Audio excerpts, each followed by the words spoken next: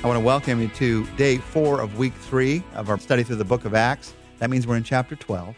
And as we start reading in chapter 12, I want to read you 2 very different stories of what happens in the lives of 2 of Jesus' disciples, 2 of the 12 that followed him all those years, and now are spreading the message of the good news in this new church. I want to tell you the story of James and then the story of Peter.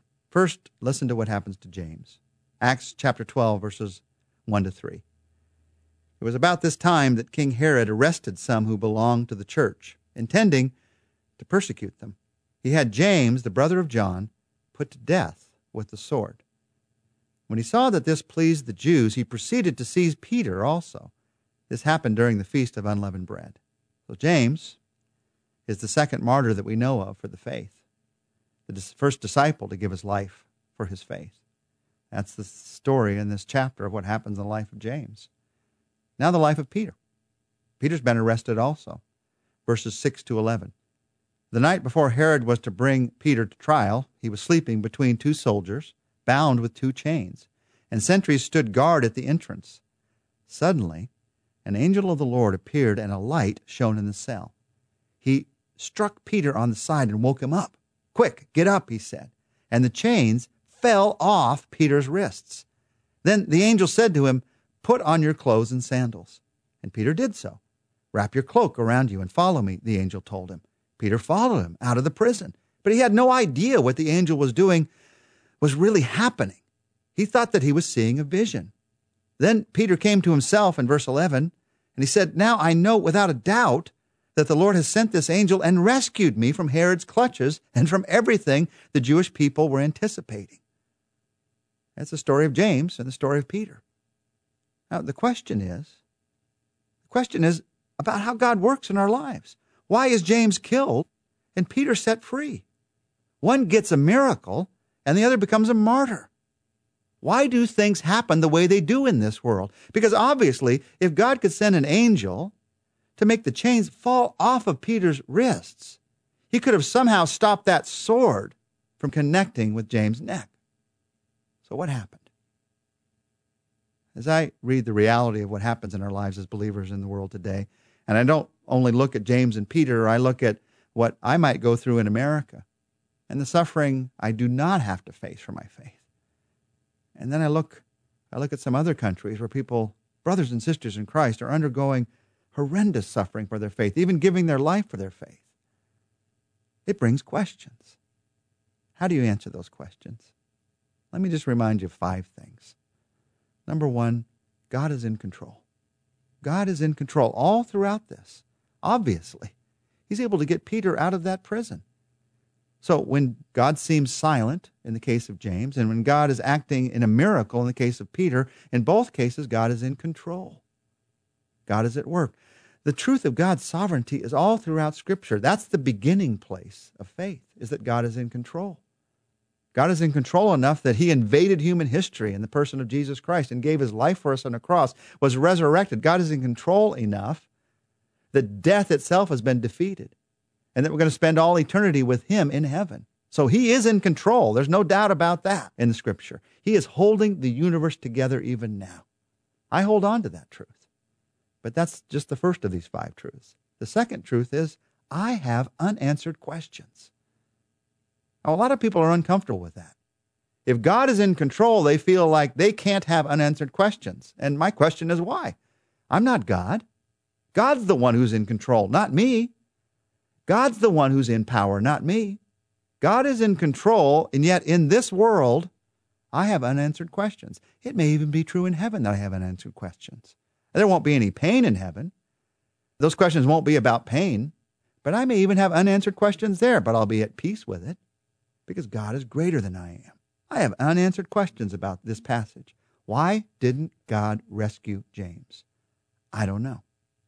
That is a question that I cannot answer. I can make up answers. I could say this or say that. This is how he wanted to work in his life. James may have had struggles later. God wanted to use him as an example, his faith as an example. But I'm just making that up in my mind. The truth of the matter is I have unanswered questions. When you get to the point where you can hold in one hand the truth that God is in control and the truth in the other hand that you have unanswered questions, you've come to a place that you can only get to through a personal relationship with God and Jesus Christ. If your relationship with God is just a philosophy, if it's just impersonal, you will never get to that place. I have unanswered questions. God is in control. There's a third truth. The truth is, I will not always understand. There are many who feel that God owes them an explanation, as if we're to understand everything in this world. We will not. I will not always understand. Now, because we want to always understand, we try to always bring understanding to something. So I could teach this passage and tell you the reason that God allowed James to be killed was because of the witness that was going to come through the life of James.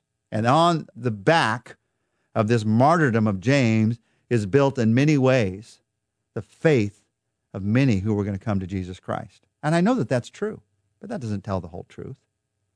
And although that might be a good answer, it is not the whole answer. Even worse than that, I've seen so many times, because we don't understand, people build terrible answers on just their thought. A child dies and goes before his or her parents to be in heaven. And you hear somebody saying, because they don't understand, they come up with a phrase like, well, maybe God needed them more than you did. What an awful idea. What a terrible idea that God would somehow take a child away because he needed them more than a parent did. There's no truth in that at all. And the idea that we always have to come to understanding sometimes causes you to say the most foolish things. Sometimes it's necessary to admit, I will not always understand. There's a fourth truth in this passage. God's in control. I have unanswered questions. God's answers, I will not always understand. And then a fourth truth. God's answers often surprise us. Peter's arrested. James has just been killed. I would think, well, now he's going to lose his life for his faith. But he does not. God surprises him. God surprises even Peter. Peter doesn't even know what's going on. While he's having this experience of being set free from the jail, he thinks it's a vision. How could this be happening? And all of a sudden, he's outside on the streets, and he wakes up and he thinks, God worked a miracle. God's answers often surprise us. Just when I think I have God figured out, oh, that's when he does miracles. Oh, now I understand. That's when he saves people, and that's when he does it. Now I understand. He does it for people that are in this country and not in this country. He does it for people that are at this stage of their growth, not at this stage of their growth. Just when I think I have an answer, his answer surprises me. If you feel like you have to have all the answers, and God's surprise makes you feel like you can't trust him, the reason you feel like you can't trust him is not because of what he's done. The reason you feel you can't trust him is because you've tried to figure out what he's going to do. God's answers often surprise us. My prayer in this is, Lord, keep me always surprisable. Keep me always open to what you want to do. 5 truths I said at the beginning. Truth 1, God is in control. Number 2, I have unanswered questions. Number 3, I will not understand. Number 4, God's answers often surprise us. And number 5, God is in control. Let's go back to that one. Number 5, I hold on to the fact that God is in control. And I do hold on. When I don't understand, I hold on to the truth of eternity. That what's happening in this world is only for such a brief time. And so, of course, I don't understand, because I don't see eternity as yet. And that many things will be set right in eternity. God has promised that are not set right on this earth. Now, as you think about God setting things right, sometimes he does set them right on this earth. There's a humorous story in this chapter after Peter gets set free of him going to a prayer meeting where they're praying for him to be set free. He knocks on the door, and they don't let him in because Rhoda, the girl who goes to open the door, is so surprised, she leaves him at the door and goes in and says, it's Peter at the door. And the people who are praying for Peter to be set free say, no, it can't be Peter. They all go out, and there he is. They're surprised at God's answer. But then after that happens, we see God's justice being done. Herod, who had James killed, because of his pride, he loses his own life. His pride causes him to accept worship as if he were God. So in verses 21 to 23, on the appointed day, a day of celebration, Herod, wearing his royal robes, sat on his throne and delivered a public address to the people. They shouted, "This is the voice of a God, not of a man." Immediately, because Herod did not give praise to God, an angel of the Lord struck him down, and he was eaten by worms and died. God is in control. And here we see Herod facing suffering for his sin. facing suffering for what he did to James and for his pride, that he would think he was God, even on this earth. It's an example to us that there are so many things that are going to happen in heaven, in eternity, and as we head towards heaven, in which God will set things right. God's justice will be done. When I say God is in control, that does not mean that I fear the actions of God. It means I trust the character of God. He is trustworthy. Even when I don't understand it, even when I don't have the answers, even when he surprises me, God is trustworthy. Our Father, help us to trust you today,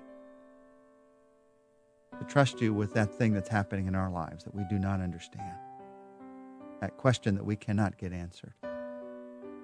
And Lord, whether we ever understand it on this earth or not, whether we ever get that question answered on this earth or not, help us to realize that you are greater and that you can be trusted.